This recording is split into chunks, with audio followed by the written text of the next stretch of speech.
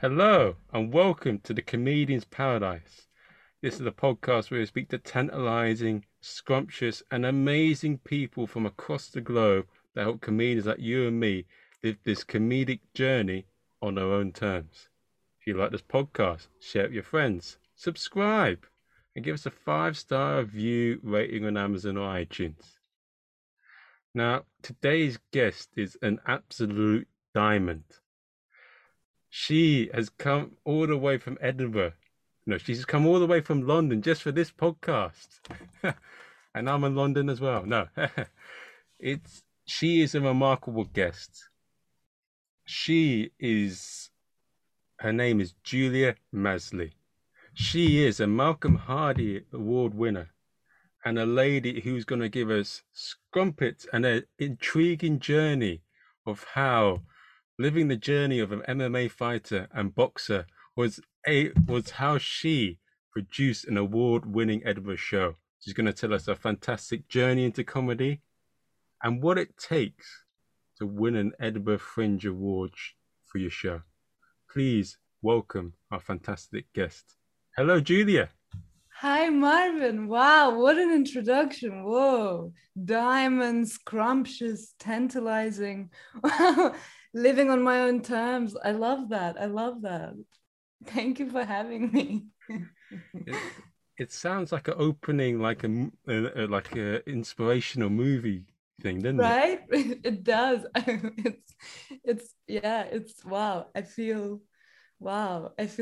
I'm sparkling and I feel like there is sparkles just going off and fireworks. It's yeah. Thank you for having me. It's a pleasure to get you on, and it's I'm really sort of intrigued to find out about you and your journey into being a comedian in a way. Gosh, I still like it's funny you say because I'm like I still when comedian it's such a I guess I don't see myself even as a comedian because it's when I look at comedians I'm like wow, Okay. jokes, it's beautiful, you're so I guess I don't make jokes in a sense, but I'm happy that comedy has accepted me with, just like, yeah, come perform, do your thing, do whatever. I just wanted to, to perform, I guess. And then comedy was just like, here's a stage, we do open mics, anyone can do it. And that was kind of how it started. Yeah. So, do, would you classify yourself more as a performer and a clown act rather than a straight stand-up? Who knows? I guess definitely not a stand-up. I would love to try stand-up one day, but I don't know. Like I should do a course or something because I would love to like figure it out because I'm like, how do people do this? I guess they are probably like, how does she do this Yeah. weird stuff, right? It's like but I'm like, how do you guys you're so good with words. But I guess how do I classify myself? I don't know. Yeah, I guess yeah, performer, I guess, but also like a maker of things, theater maker or performance maker, comedy maker. I don't know. Yeah, any What do you anything like that. mean by like maker? Do you mean like you're like a sculptor? Yeah, like sculpting performance. Hmm. Or you know how because we make shows, I guess it's a bit more. I guess our shows are kind of a bit more theatrical, right? So we because we it's kind of like yeah, we kind of make the shows, devising shows. My background is in devising shows, but then yeah, comedy is so cool though. Comedian, I'll be a comedian. Hmm.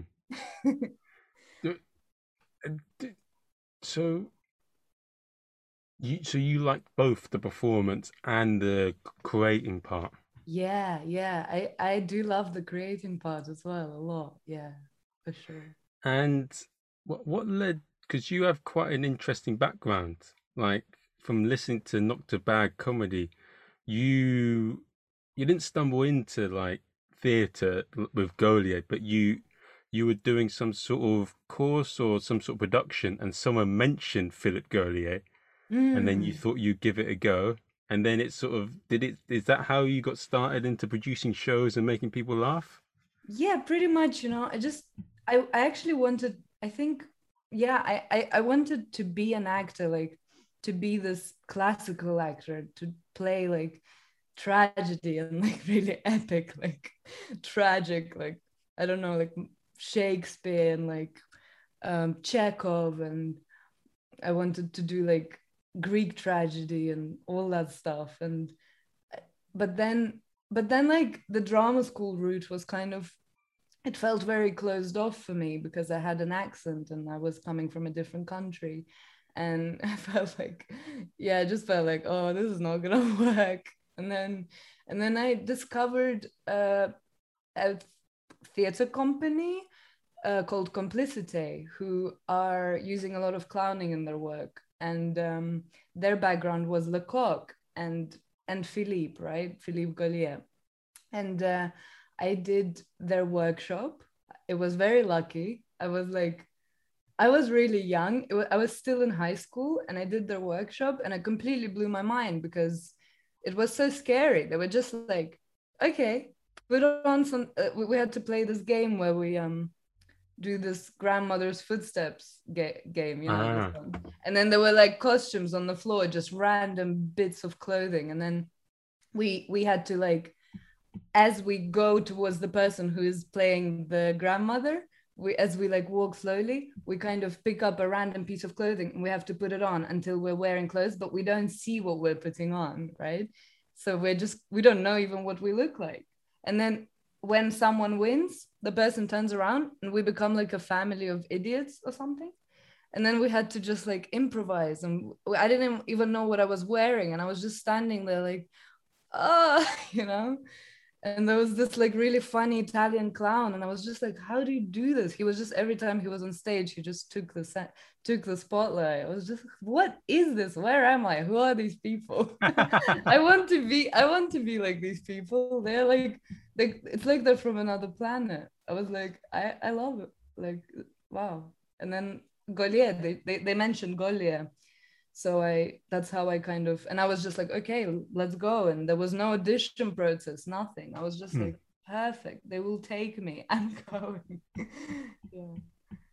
And how did you? How tell us a bit about your experience of being at Gurley? Because I think you were in the same Yeah. year as Vigo, Ven, and is it Stumptown? Yeah. So Vigo was in my year, and Johnny was in my year. Who Johnny works with Zach and Vigo, and Zach was in the year before us, but he was with us in school for 1 year.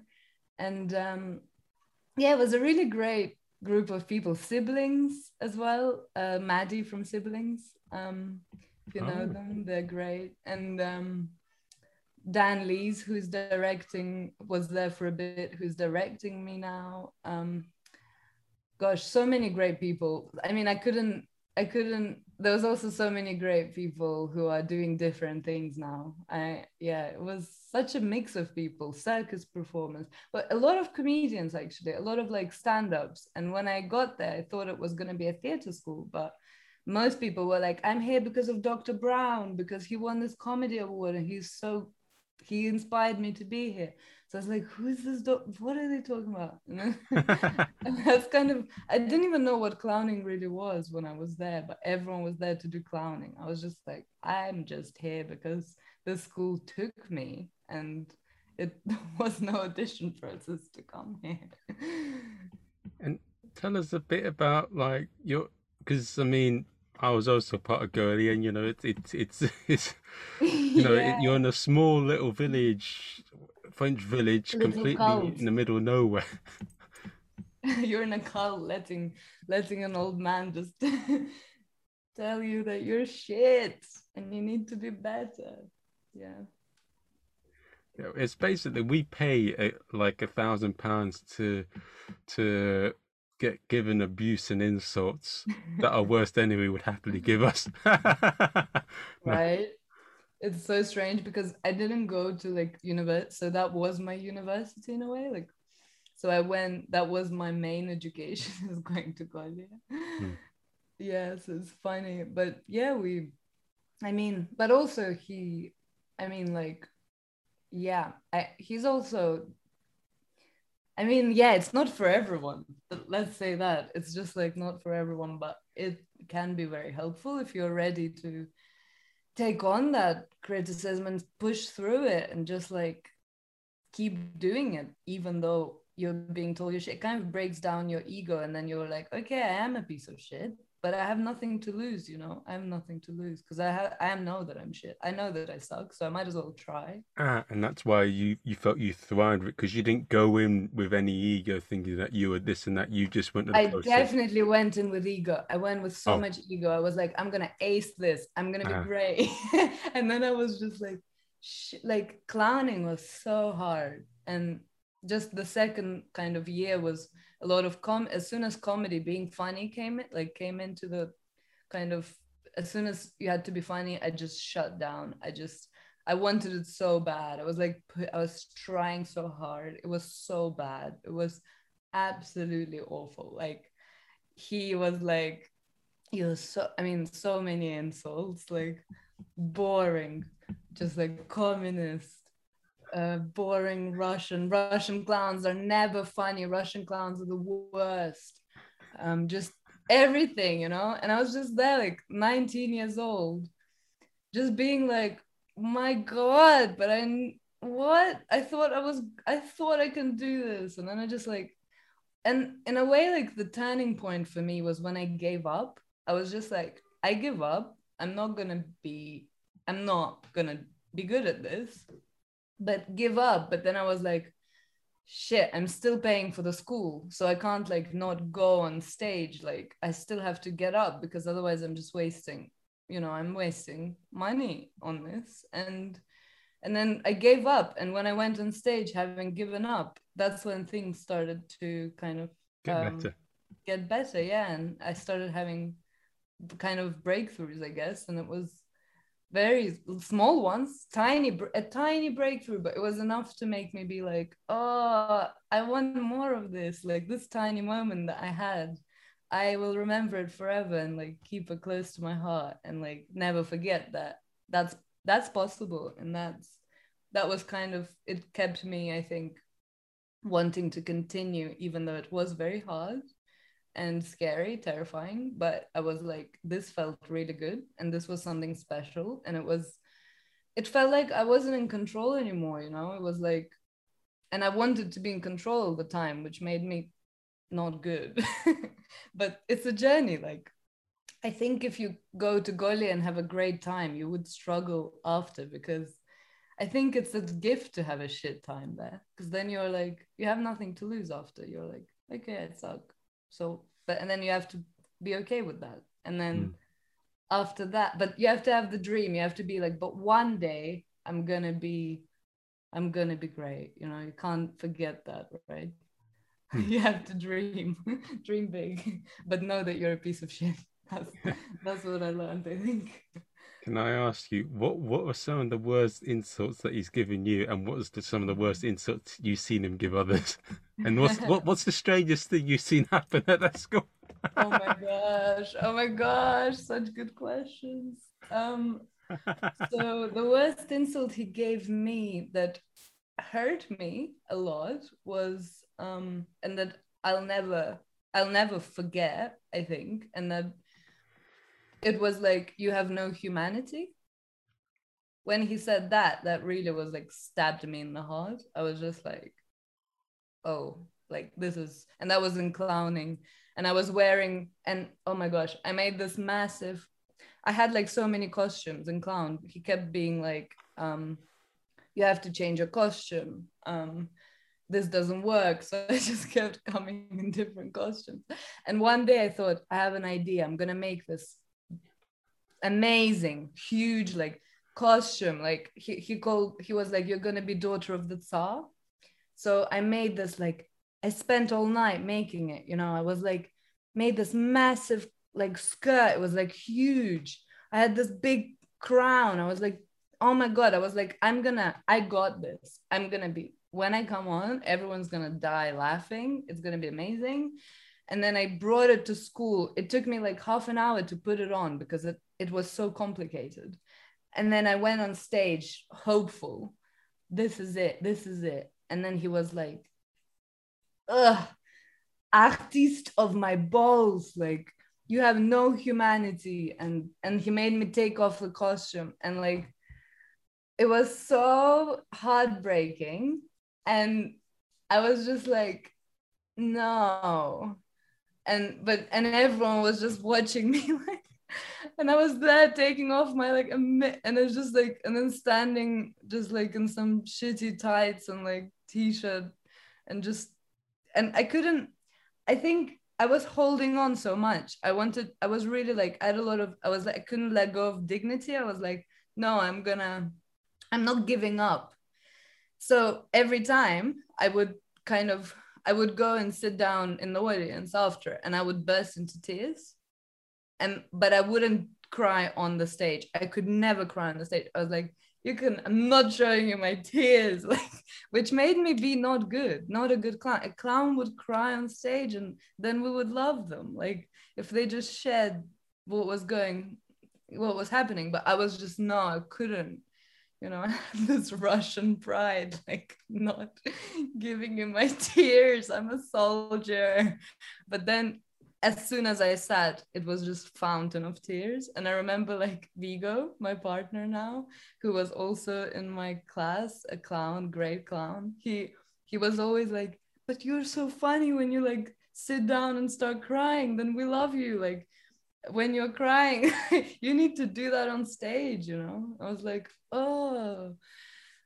But after a while, it's just like I was holding on. It mattered too much for me. And then once I gave up, it was fun. It was, I was like, okay, I'm bad, great, you know. But it Are mattered you basically before. describing it as the Matrix? I've also, I don't know if I answered your question, because that was um yeah, I don't know if you asked me a lot of questions, and I think I answered one of them.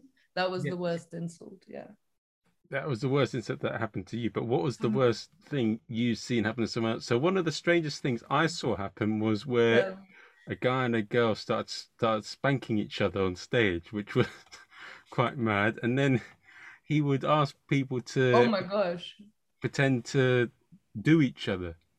Like he had one of the guys do Is the that in Buffon? action. Is Yeah. that in Buffon? Yes, with Okay, other in people. Buffon. Okay, fair. If it's in Buffon, I understand. Yeah, Buffon is dog module. Yeah. And that's that was that. There's some of the But maddest you have things. to give context. It is Buffon, and it is like, it is in Buffon, which, and Buffon is basically like where the underdogs of society, right? Like just to give context to people who maybe have no idea what Yeah, Goldie yeah. is, Otherwise, right? they'll think all sorts of They'll things think, oh about my the gosh, script. why did you go with that? But yeah, Buffon is like where underdogs of society kind of traditionally like went in front of the king and like the royals and like, or the rich people, and entertained them. But then like but they did it, so they kind of like, they got their love, the audience loved them, but then they, you know, they use that to stab them, like do something, kind of reveal something that is so wrong in society, right? Like reveal their own hypocrisy of the audience. And like, so the fucking and all that is kind of like, yeah, like we are free, we don't care. It's kind of like the celebration of that. So it's like when but it needs to be done in the correct way, right? In a good, and Buffon is so like, it can be like, if it's off, it's like, what the fuck am I watching? Yeah, It's like that with a lot of things in that school, with everything that goes on. When it's absolutely. off, it's and then It's the worst thing. Yeah. And in the same way with Golia performances, like people who train there, I think like often when we go and perform in the Fringe, for example, like if it, when it's bad, it will be the worst thing the audience will have ever seen in their life, and they will never forget it. And when it's good, it's gonna be the best thing they would have seen, right? And I definitely like experience, like, because yeah, when we're bad, we're like, we're very bad. And but and then I think like we did a show in Australia called Late Night Nonsense, which some nights was just like the worst thing ever. And some of my friends now, comedians, still talk to me about it. They're like, that show was so bad. And now I'm like, no, we need to rehearse, we need to work. We can't just turn up with nothing. That's what we thought that was the right thing to do. But it was, yeah, I wouldn't do that again. I wouldn't put an audience through that again. But yeah, it was a learning process. What what's it called? Hmm. And how would you? I mean, it's quite a unique experience going to Goalie as a whole. I mean, it's something you can only sort of describe unless you've been through it. I mean, it's did you do a lot of things in Cafe Jew as well? Café de Depart. Yeah. Oh, yeah, that place is special, isn't it? It's like the one social place where everyone hangs out in the town of Etomp, where the school is based, right? That's the place where we all go. And if you are often like if I had a bad day at school, I would just disappear because I lived in Paris, so I could just take the train home and disappear. Like I would miss the socializing part because I was like, I can't face my classmates, I just can't. But some people would go there and be like over the wine, be like, oh, Philippe told me I'm this and that, what am I gonna do? And yeah, it's a nice or some days we would just have a great time. Like people would be like circus artists would be like, I remember just learning juggling a lot outside of Cafe de Depart, like because Paddy, I had a friend Paddy who was in our class who was and Ivan. They were both coming from a circus background, and they were like practicing tricks, and I was just like, this is so cool. Ooh. And then I would be like, they would be teaching me juggling, so it was a fun time. Hmm. Always things happening there. Yeah. One of hmm.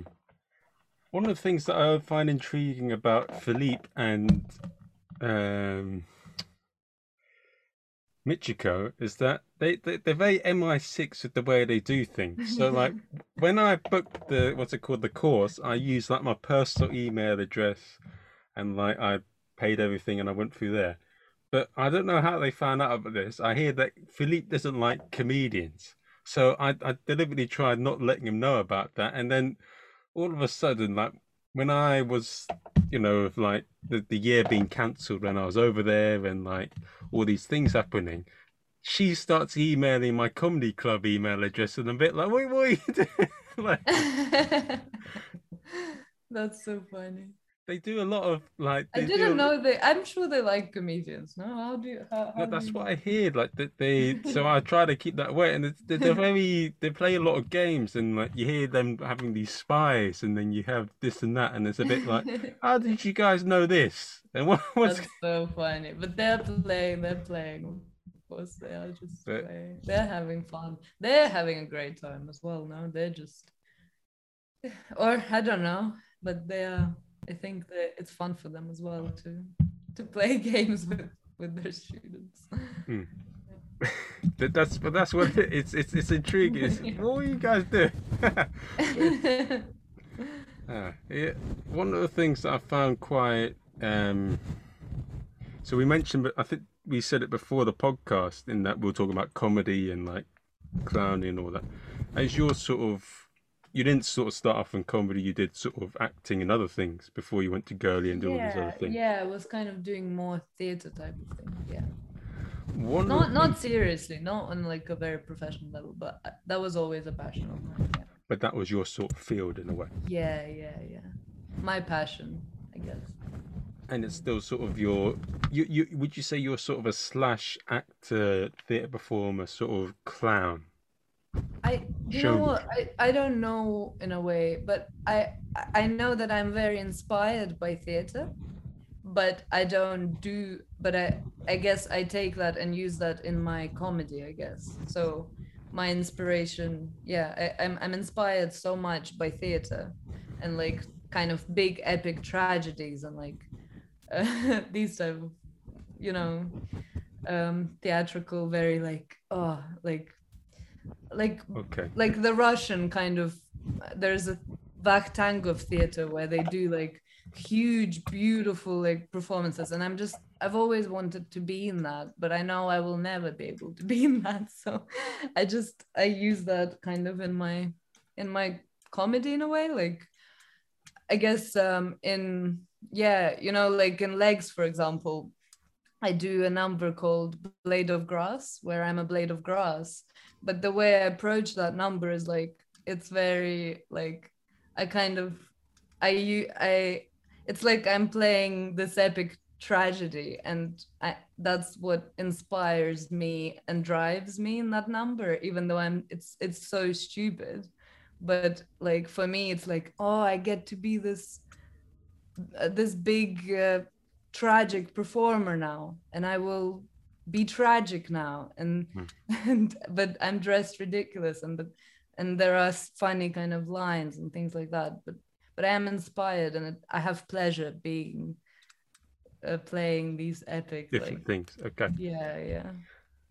I asked that question because I had a comedian on called Ada Camp, and she doesn't like to describe herself as anything. She does magic, she does singing, she does all these different things. And I get the Yeah, feeling true. that you are similar in a way, and you just would like to call yourself a performer, like an MMA performer that puts on shows. That would probably be. Yeah, I guess so. I guess so. I don't know. But comedian sounds really cool. I'm just like, but I don't, but then I'm worried because people think I have jokes and I don't. They're like, So tell us a joke." And I'm like, "I don't know one joke." Well, when someone says that to me, I say, I'm looking at you. If someone says that, no, but it's a bit of there's lots of different types of comedians. There's Nina Conti. The Yes, there's she's different so. types of that, I saw her show recently, by the way, and she's awesome.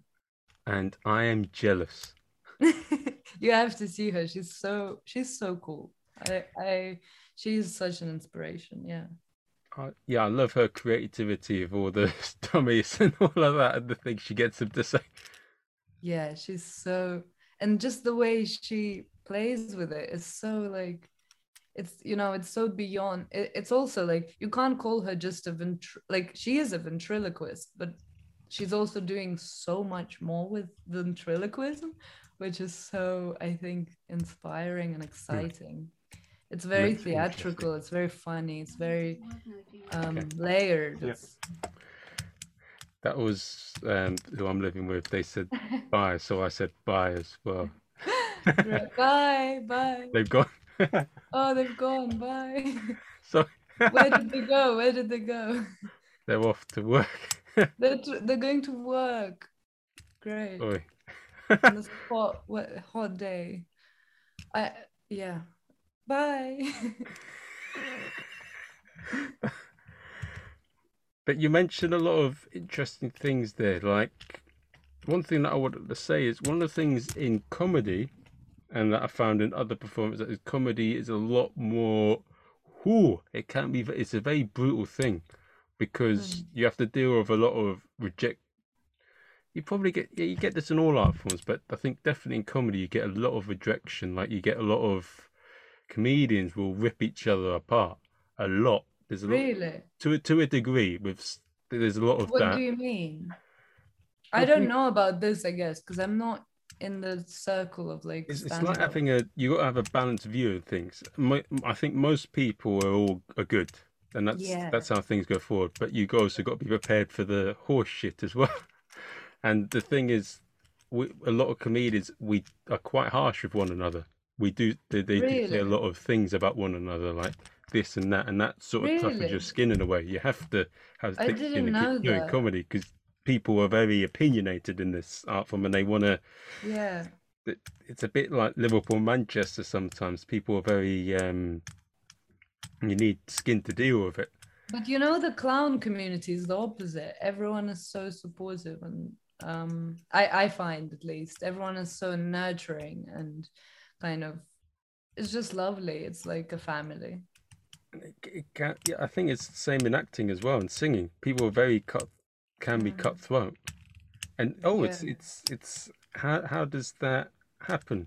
Because I hear in I don't know, I try to like, I guess I'm sure that happens, but I don't. I try not to let that in, kind of, you know what I mean? It's just like I tried to be supportive. I mean, like I just love that people do this, and I'm more like I'm just searching for kind of like I'm just I go and see things that I'm excited to see, and I don't know, I think it's great to support each other, because it's like it's we're all here in this together, you know. It's let's make I don't know, yeah, I guess my answer is like I really don't know about this, like I don't experience it so much. I think the bit that I was getting at in comedy is that, and also when you're up on stage all the time, you're telling jokes, Yeah, you're doing different things. of So course people are not gonna like you, that's for sure, because that's a big if you thing. are doing anything people won't like you, you know. It's like absolutely. And I think I definitely actually no, I feel you. I had when I started, I also was very much like a people pleaser. So for me, if someone doesn't like me, that's just like it makes me so sad and like, you know. But then I got over that. I was like, I can't be a people pleaser and do this, because it's not gonna I can't, I won't survive. I won't. And then now Yeah, I'm like, just focus on what I'm doing and also support other people. And yeah, it's like, yeah, but you kind of just have to you I think what helps me is just like, why do I do this? To question like, why do I do it? Because if that's clear for me, like if my intention is clear, then it's okay if I have bad days, or if someone doesn't like me or whatever. I don't it doesn't matter, because on a big scheme of the things, I know kind of why I'm doing it. So the next day I just have to try again, you know. yeah. The thing that I was getting at, I think I was going around the world with what I was saying and all over the place. But I think the thing that I'm getting at is that what yeah, I think is what you said there. That's what I was trying to say. I was saying that Yeah, in comedy, you have to have the mindset because everyone's got opinions. Everyone's got to yeah. say this and that. And some And you, audiences will yeah, hate what you do as well, especially if you're that's doing something quite like outside of the norms, you know. yeah, that's what I was getting at.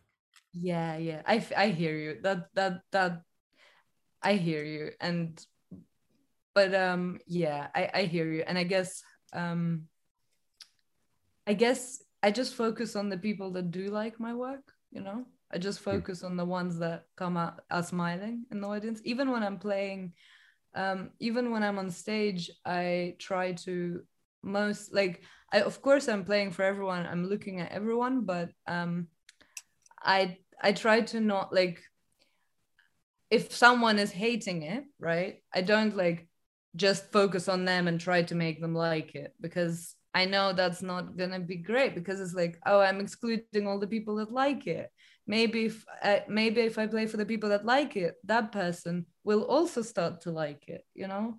So I try to not kind of Ah, get that into my head. Like it's okay if you don't like it. Like I'm like, why should you like I'm not asking you to like it, like it's okay with me, like because I sometimes not like shows, and I think that's fair. Like of course I'm not gonna like something and like something else. I'm not gonna like but I'm gonna watch it and be like, why don't I like it? Okay, I don't like it because of this and this. And that's mm. gonna hopefully inform like something else that I do. So like I think not liking is a healthy response. Like it's fine. Like, okay, good on you for not liking my show. And it means you have something. It means that you have some sort of identity in a way. Because if you appeal to everyone, then maybe you don't give enough value to your Absolutely. particular group. Absolutely. But I also think like I doubt that there's someone who appeals to everyone, right? I mean, Mm. every person is gonna have some people not like them. It's just Yes, how, you for know, whatever yeah, reason, no whatever matter what you do, reason. So like, yeah. you could do the nicest thing or the best thing in the world, and someone will find a way to hate it or to twist it or to to use it as an excuse to not like you. Of course, of course. Yeah.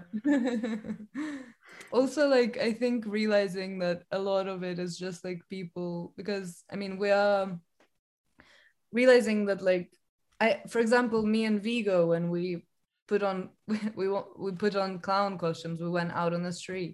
Most people response was very happy, and people, you know, smiling and wanting to play with us. But there were some people that a couple of people that had a very strong angry response. And I think I didn't find that like it didn't upset me or anything. I just found it fascinating because I was like, whoa, like this because I was wearing a Pierrot kind of costume and Vigo was wearing Harlequin. And I was like, whoa, like this can also make them very angry. That's very interesting. Like just this archetypal kind of clown can I just find it kind of fascinating in a way because it's just a projection, or it's a, you know, it's like they're just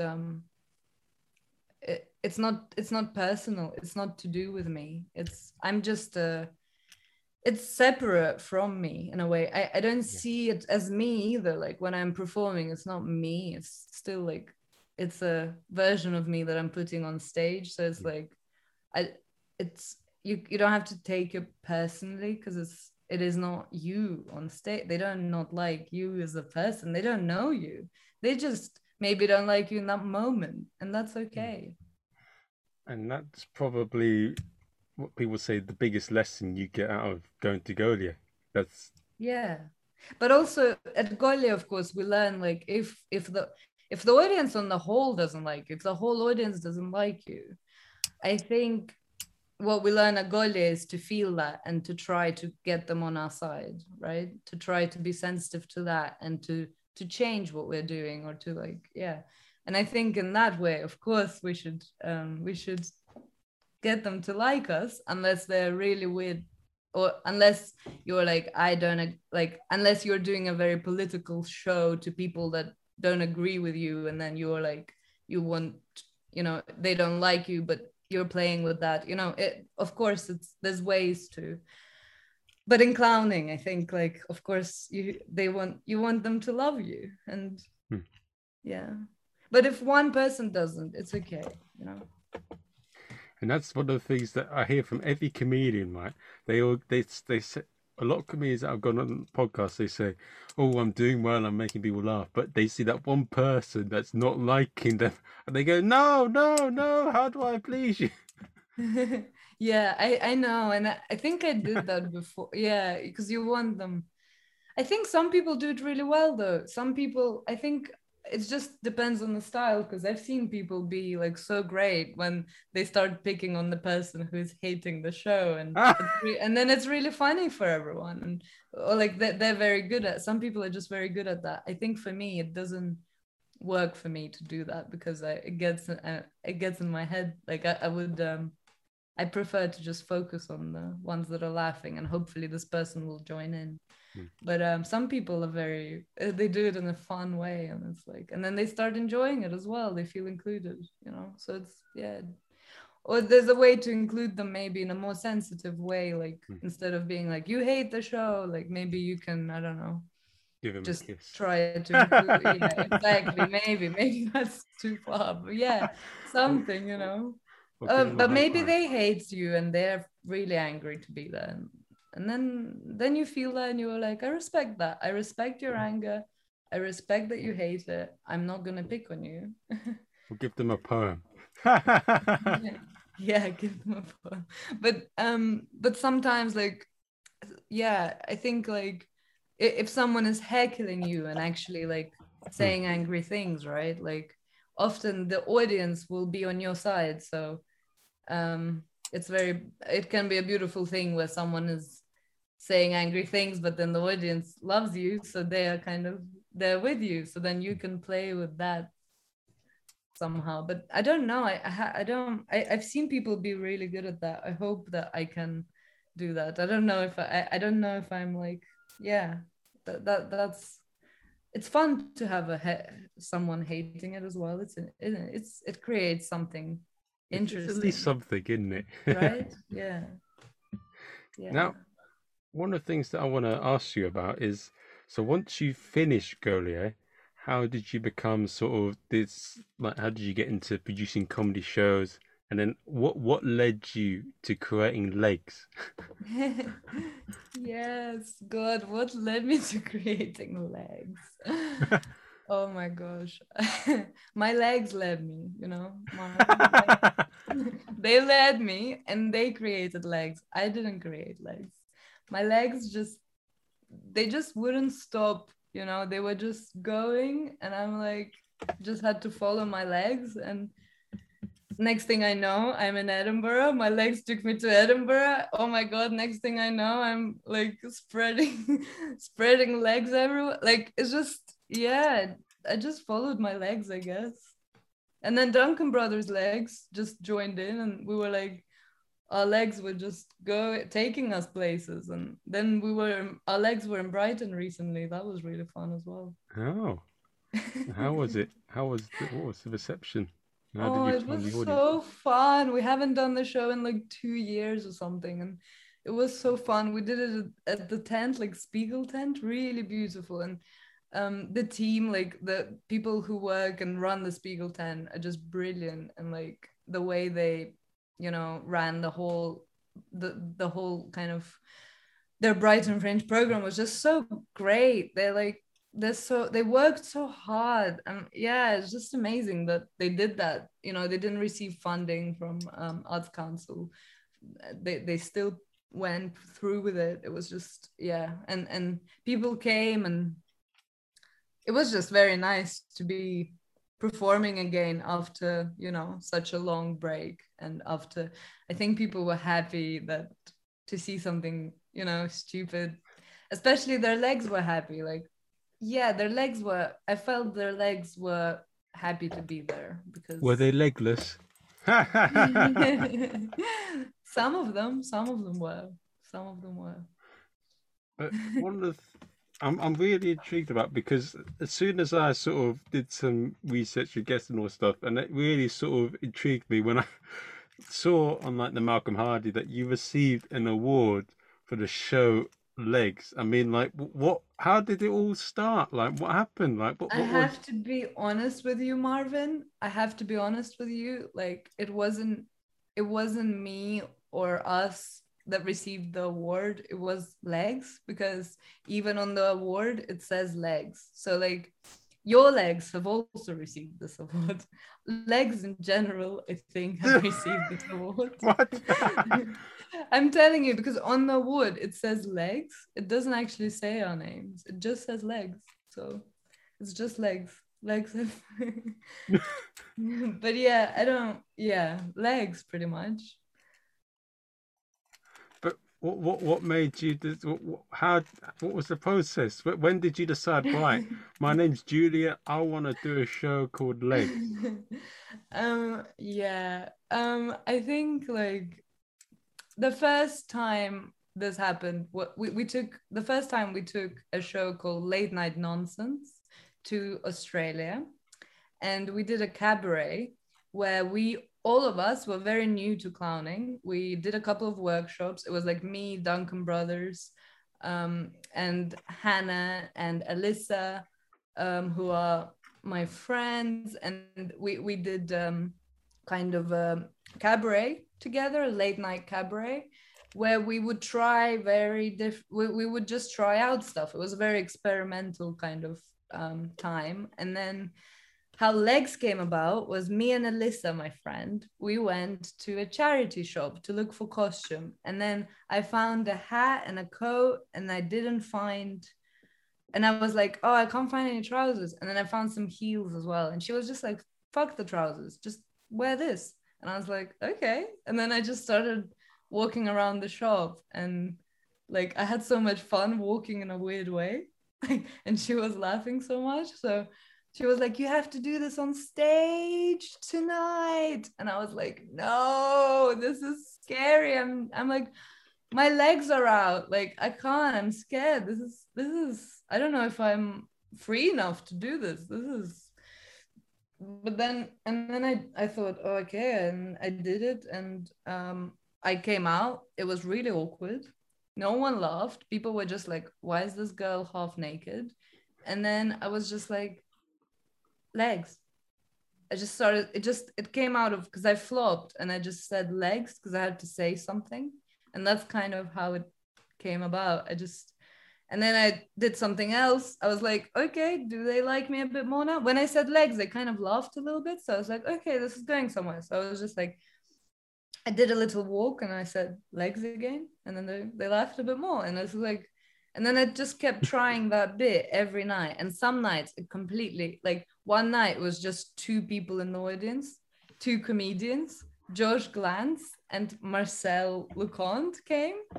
And they just like, and I did legs and they were just like, they were just so like confused because it was like, it's very hard to do clowning when there's just two people in the audience in general. But yeah, it was just such a, and then it was beautiful because they came and saw it at Soho Theatre, and it was just like from like the worst gig to a really like great gig. And it was such, and they came together, you know, so they experienced that awkwardness together. And then they came and, you know, they were like, oh, okay, this is fun. Like, with an audience, and that was really special. Um, but gosh, legs, yeah. And then we got to Edinburgh because I think I had that number, was excited about, and then I got really depressed at one point, and I almost quit performing, and then very very depressed, you know, like really bad. And then when and then I kind of and then I started to perform like again, very slowly. But that kind of kept me, I mean, like it just, I was just, I think I just decided like it doesn't matter, like this is the thing that makes me happy. Because I got depressed because I was like, I don't know if I can do this as a job. Like I might need to do something else, I might need to retrain, whatever. Like but yeah, and then I was like, oh, I have to, I guess I'll go to Edinburgh, like whatever. It was just because I love it. It brings me joy, it brings me some joy. So I thought, this brings me joy, so I should just do what brings me joy, because I'm a, like I wasn't happy for a while, like in that period of my life. And then I messaged the Duncan brothers being like, do you want to do a show with me? Then we had to come up with a title. We were like, let's just do legs. And we were like, let's do legs. And then we just thought, oh shit, we just called our show legs. This means we have to do leg. We have to make the whole show about legs. It just has to be legs.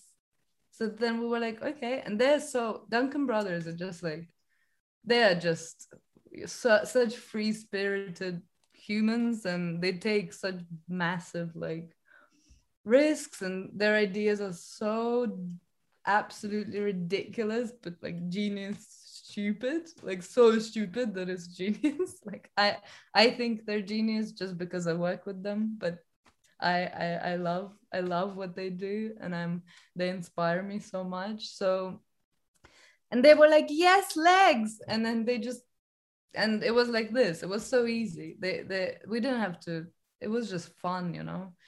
And then we went to Edinburgh, and then the first night it was like two people in the audience. It was so scary. Those two people worked in the venue as well, so we were like, oh, okay. And then we did the best show we could for two people, you know. It was like, let's do the best show ever for these two people, because they came, and that's so nice that at least two people came, you know. And then the next day it was four people came. We were like, great, double. And then the next night eight people came. We were like, let's do the best show for eight people. And then 16 people came, and then it kept growing, you know. And then we had like full houses the last like 2 weeks, but we like hustled. We walked around Edinburgh with legs. We, you know, we had like, I had like, basically I bought some leg. I got in touch with like a factory in Estonia, because I'm from Estonia and I was in Estonia at the time, and I got in touch with a factory that produces tights, because I really needed these like legs, you know, these legs in tights shops, these like mannequin type of legs. So I was like, I went to the tight shops and I was like, can I please buy this leg, or can I have this leg, or like do I steal this leg, like what do I do? And then I was like, no one was gonna give me those legs. So I found out the contact of like in the tide shop. They told me the contact of the factory that produces basically tights, and that they have these legs. So I got in touch with the guy, still have his contact. And he was like, yes. And he provided me about 10 of these legs, and then I have them, and sometimes I gift them to a close friend. My friend in Norway has a leg in his house.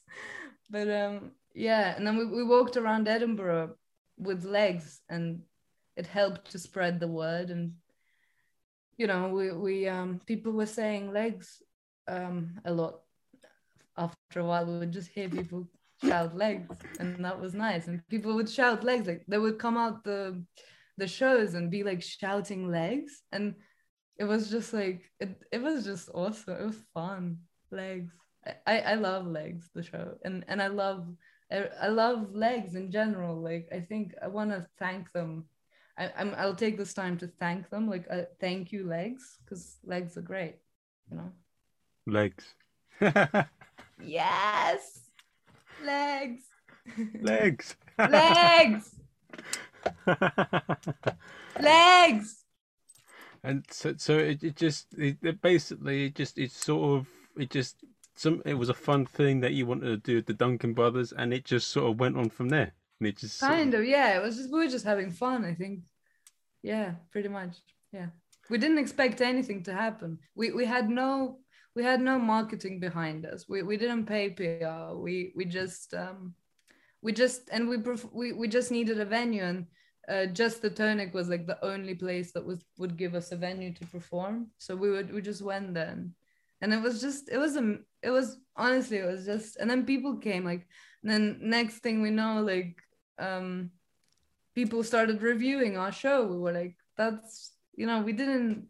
It was just lucky, I guess. And also, yeah, it just all happened, and I'm very grateful that this happened, because it made it a lot easier for me, like to get more opportunities after that. So legs are here to thank you, legs. Yeah. and how did it happen with regards to reviewers? Did they come in unannounced and then all of a sudden you were like, oh, I got a review? Or did they like be like, what there, Julia, sweetheart? I'm a reviewer. I'm gonna pop down your place, give you a review. All right there, love. Well, I think they got in touch with the venue, and then the venue asked me, like, do you want to know when the reviewers are in? And I was just like, not really. Like, we want Yeah. them to come, but I don't need to know that they're in. But then they would say yes to them, and then they came. And then we were like, and then the award judges came as well, which was so cool, because we didn't, we didn't come in expecting any of that. Like, I didn't even know that that's the thing. Like, I didn't know much about Edinburgh and stuff. And then Kate Cobstick came as well one night. It was like a quiet night, and she came, and I think she was one of the judges, or she was the one that gave us the award. And yeah, a couple of Malcolm Hardy judges came, and then it was just so cool to yeah, it was just such an honor, like a total honor, like, because to just even have done that show. Like, they were like, come and do the Malcolm Hardy award show, and we were like, cool. We had no idea. It was just such an honor to do it, like, because it was such like wild performers doing crazy work, and we were like so happy to be there. And how did it happen? Did they just drop you an email say, "Congratulations, Julia and the Duncan Brothers, you are in for an award"? Oh my God, no. So it wasn't as glamorous as it sounds. Honestly, like, we went, the Malcolm Hardy Award show was the crazy, like, so it was like a cabaret where we didn't know. I think we knew we were nominated, but we didn't know. I can't remember how I found out about that, but we didn't know, we knew we were nominated, but then they were like, you have to come to this cabaret where the award ceremony will happen. And then we came, and it was like, I think the people that came to that cabaret, like, I think it was, normally it's different, but I think they did it in a different way that year. So it was just like all these kind of random people who had no idea, who have probably never seen alternative comedy before, like literally came to that show. And it was like a difficult room to perform in because the acoustics are quite like, it was a very big room. And it was, it was probably, what I'm trying to say is, it was probably the worst show you will ever see. Ever, like, the Malcolm Hardy Award comedy show, like the cabaret, because it was just, the audience were not prepared for it. The room was not very good for clowning and stuff. Anyway, but it was, in a way, because it was so bad, it was kind of great because it was just such a mess, you know. And then that was the award show, and then they said legs, the legs award goes to legs, and then we were like, legs. And then we were, and then on the award it says legs, and we have a, yeah, just happy that, and now we're making logs. Please come to logs if you're listening to this. Logs is the next thing. Thing. Logs. Yes, and what we'll do it. Just got to ask a couple questions, but yeah, plug anything you have right at the end of the podcast, and I'll put it all there. But what and what was the journey after that? Did Soho you did it all in Soho Theatre, didn't you? And they were like, Julia, this is yo fam, that thing is sick. We got to put you down in Soho Theatre, yeah. Is that what happened? No, actually, what happened was, I think with Soho Theatre, it was like, I think one evening when we were walking around Edinburgh with Duncan Brothers, I was just like, oh, we should do Soho Theatre with this show. And then they were like, are you crazy? You're crazy. Yeah, Julia, you're crazy. Soho Theatre. Like, oh. And I was like, no, it's going to be great. We should do it. We should do it. So then they were like, no, it's impossible. What are you saying? And then I just emailed them and I sent them the video of the show, and they got back to us saying that they wanted to do legs. They like legs, and then we did legs there, and it was so much fun. It was so much fun, you know, because it was so much fun because we did legs to two people in Edinburgh, you know. We did legs. I did legs to in Australia to people that like were not sure where this was going. Like, it was just a nice, lovely thing. And then yeah, it was just nice to do that to it was very cool. It was, I'm so grateful for that experience. And how did your sort of life? How did things change? You said it brought a lot of opportunities. Like what Yeah. happened straight after you got the award? Well, I mean, like, not a lot, but it was just like straight after, to be honest with you, the pandemic happened.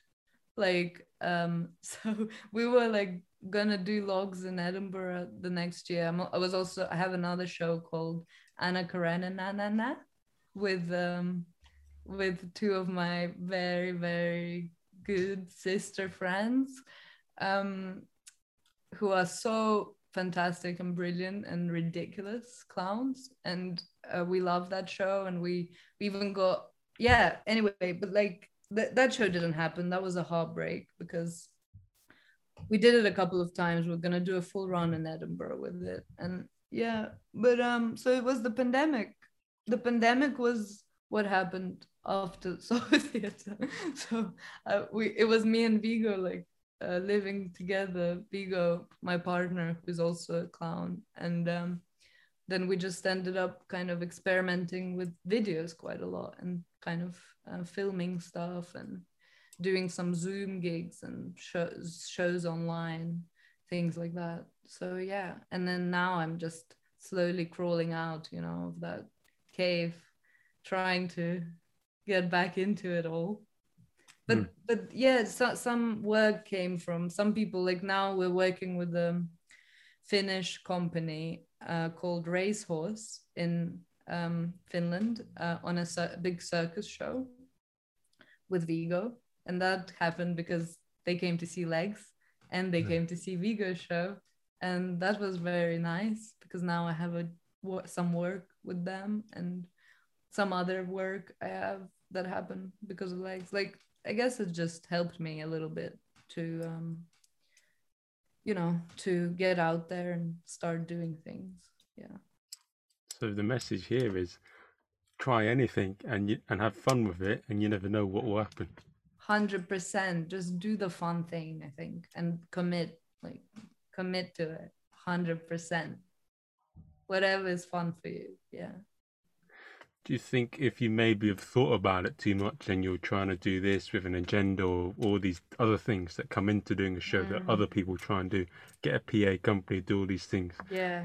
it maybe wouldn't, it would have been, maybe you'd have thought about it too much and you wouldn't have had Yeah. what I you had. think I think at the stage where I was, like, because I think the people that do PR, I think that's great, and I think that can be great.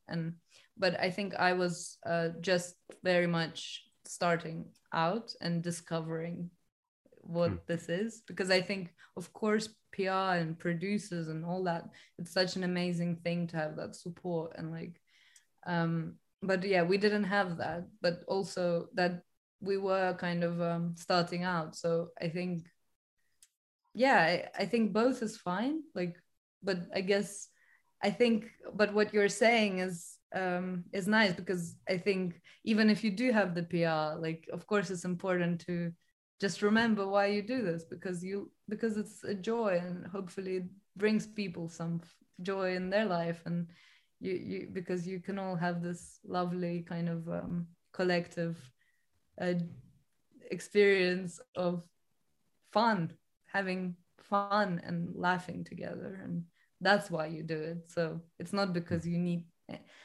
the PR and like opportunities. I think what I mean by that is like I'm just grateful to be able to do more of this, and I'm grateful to have to be able to do more of it, because I love it so much. And yeah, I think like the PR and producer and all that is like that helps you to do more of what you do, more of the fun stuff that you do. And Hmm. I think I guess I look at it like that, but also like I love the work of people who are approaching it from a completely different way as well. I think it's very personal. Yeah, Yeah, you like people with a different angle. And absolutely, one of the things I absolutely. want to ask you, of course, that you're in the same year of Zach Vigo. I mean, Yeah. Vigo, I want to see his show. I've heard a legendary story of where he spoke to someone and he spent 10 minutes guessing their name. And I hear it was a thing of beauty. And with Zach, I watched his Jack Tucker show and like that went brilliantly. And he's doing tours across the world with that. And Yes. And then there's Ada Camp. She does virtually everything, like magic, singing. She performs in the cabaret circuit, the stand-up circuit. I don't Uh, know. I don't know. Ada Camp. Did she go? she's in the Edinburgh Fringe, and she's a mixture of all different genres, and she's a character Cool. act. Sounds And awesome. I'll look into her she does a work. magical duck, and she says because she does all these industries, she doesn't define herself as one thing or the other. She gets to learn from all these different performers. Yes. Oh, cool. She sounds awesome. Oh, she is. I'll It I'll, was a I'll real check out her pleasure having her work. on. And it, Oh, cool. Okay. I'll look into her work. Great. and Thank I appreciate you coming on telling me the story of Legs and like your journey to you. comedy. And it's a unique, it's like a little movie in a way of like you just going on one thing and then all these things happening. Yeah, it's nice where legs can take you for sure. Of course, Legs. Legs. Now, one of the things that I want to ask of you is you say that you like to meditate a lot. Did I say that? You said that in the Not Too Bad comedy, Oh you're very yeah. big in mindfulness and all of that. Oh damn. Do you know what? That reminds me that I have to start doing that again because I've literally haven't done that in like a month now. I Okay. need to get back into it because it I do love it, and it keeps my brain like it's very good for me. Yeah. So it's been an absolute joy to have you on. The only two questions I have now is Yeah. like, so you mentioned a bit about how you adapted to life after the pandemic, but so you're telling me that as soon as a lot of things happened, the pandemic happened. Is that, Yeah. Yeah, pretty oh much. God. Yeah. Yeah. And so you overcame that because you got offered a lot of Zoom gigs and you did a lot of online stuff. And Well, to be honest with you, like I I just I was kind of in a way I just took that. I mean, it happened, and I was like, of course it sucks, but also like, okay, great, I have the time to be alone and to be still, and like because I was doing almost, I think I was about to do too much. I think there was a thing of like, oh my God, I'm gonna get burnt out. Like, so in a way, like to stop was good for me. Like to stop and be like, phew, just and I spent a lot of time just like reading and being in nature and like obviously like working as well. But it was nice to kind of pause and not get too, because I think yeah it was good for me to not do anything for a while, hmm, of course, as well. But yeah, I also loved the chance to work with Vigo and to be with him, like because we are always on tour and like we haven't had much time together, and it was just so nice, to be able to be together. And then that was like that meant that also we worked together because we were in the same place, so it was kind of nice because I think if I was alone I would find the whole Zoom stuff, the Zoom gigging and like making videos, I would find that quite tough because it's like if I'm doing a Zoom gig and it's finished, it's just silence. I'm just alone in my room and it's silence. With a live gig, it's like you get to hang out with your friends after or whatever.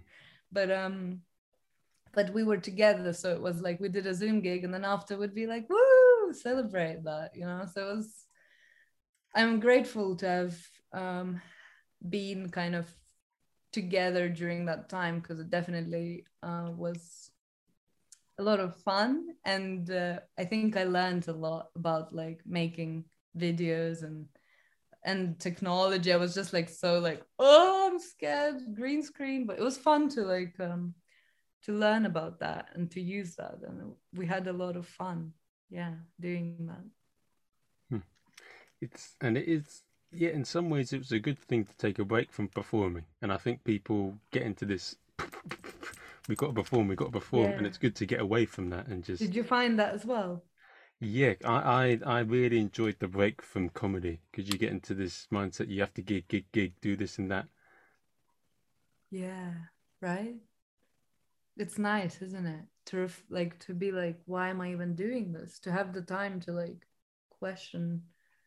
Yeah, absolutely. And I think that's the biggest lesson of performers. Sometimes it's good to take a break and not be just. Yes, for sure. I agree with that. Yeah. Now, the thing that I would like to ask now is like, for people that listen in, they're like, we love you, Julia, and we want to find out more about you. How do they find out about you, your shows, your social media, and how do they get in contact? Yeah, so I usually post stuff on Instagram, and it's just my name, Julia Masley, about stuff that I'm doing. And then Facebook as well, I post there, Julia Masley as well. I'm kind of Julia Masley everywhere, and I try to post it kind of everywhere if I'm doing something. Yeah, and I have a website. It's that I made in lockdown. That was like, finally I actually even made a website, so I have that. And you can email me even from there because I I can't believe I'm professional enough to say that I have a website. I made a website. But yeah, and please come to Logs because I'm so excited about that show. And so, does it mean that you're going to cut down trees during the show? Absolutely not. You know what? Like me in the show, I'm actually a tree in the show. And Oh, yeah, so I feel many different, I have a different perspective on logs in the show. So and for people, what would the experience be like? although they do cut me down in the show, I gotta say to you. So yeah, trees do get cut down. Okay, so it will be a mystical, but also entertaining end. It's a really I'm excited. We haven't ever done the show yet, but we did a gig, we gigged some stuff with it, and we kind of made it. I mean, it's not obviously it will only happen like with the audience, but I'm excited. It's so much fun. Yeah, so please, yeah, logs. All right, guys, you better log it up and watch your show. Yes. Yeah, are you around? I, You're I'm in London at the moment, so if it's in London, I'll pop down and watch it. Yeah, pop down. It would be so nice to meet you in person as well. Yeah, Send come. me the deets and I'll come and watch. Cool, cool. Awesome. Now, for everyone back home, I hope you've enjoyed it. If you guys liked the episode, make sure you share it, subscribe, give us a review on iTunes. Also, if you want to give some feedback and have a chat with me on it, just drop me an email info@instant-laughs.com. And also, just to help to support the show and keep going, you can donate to the Patreon page, which is the Comedian's Paradise. It'll help us get more fantastic guests like Julia and keep this podcast going. You guys have been awesome. Julia's been awesome. And I'll see you guys at the next episode.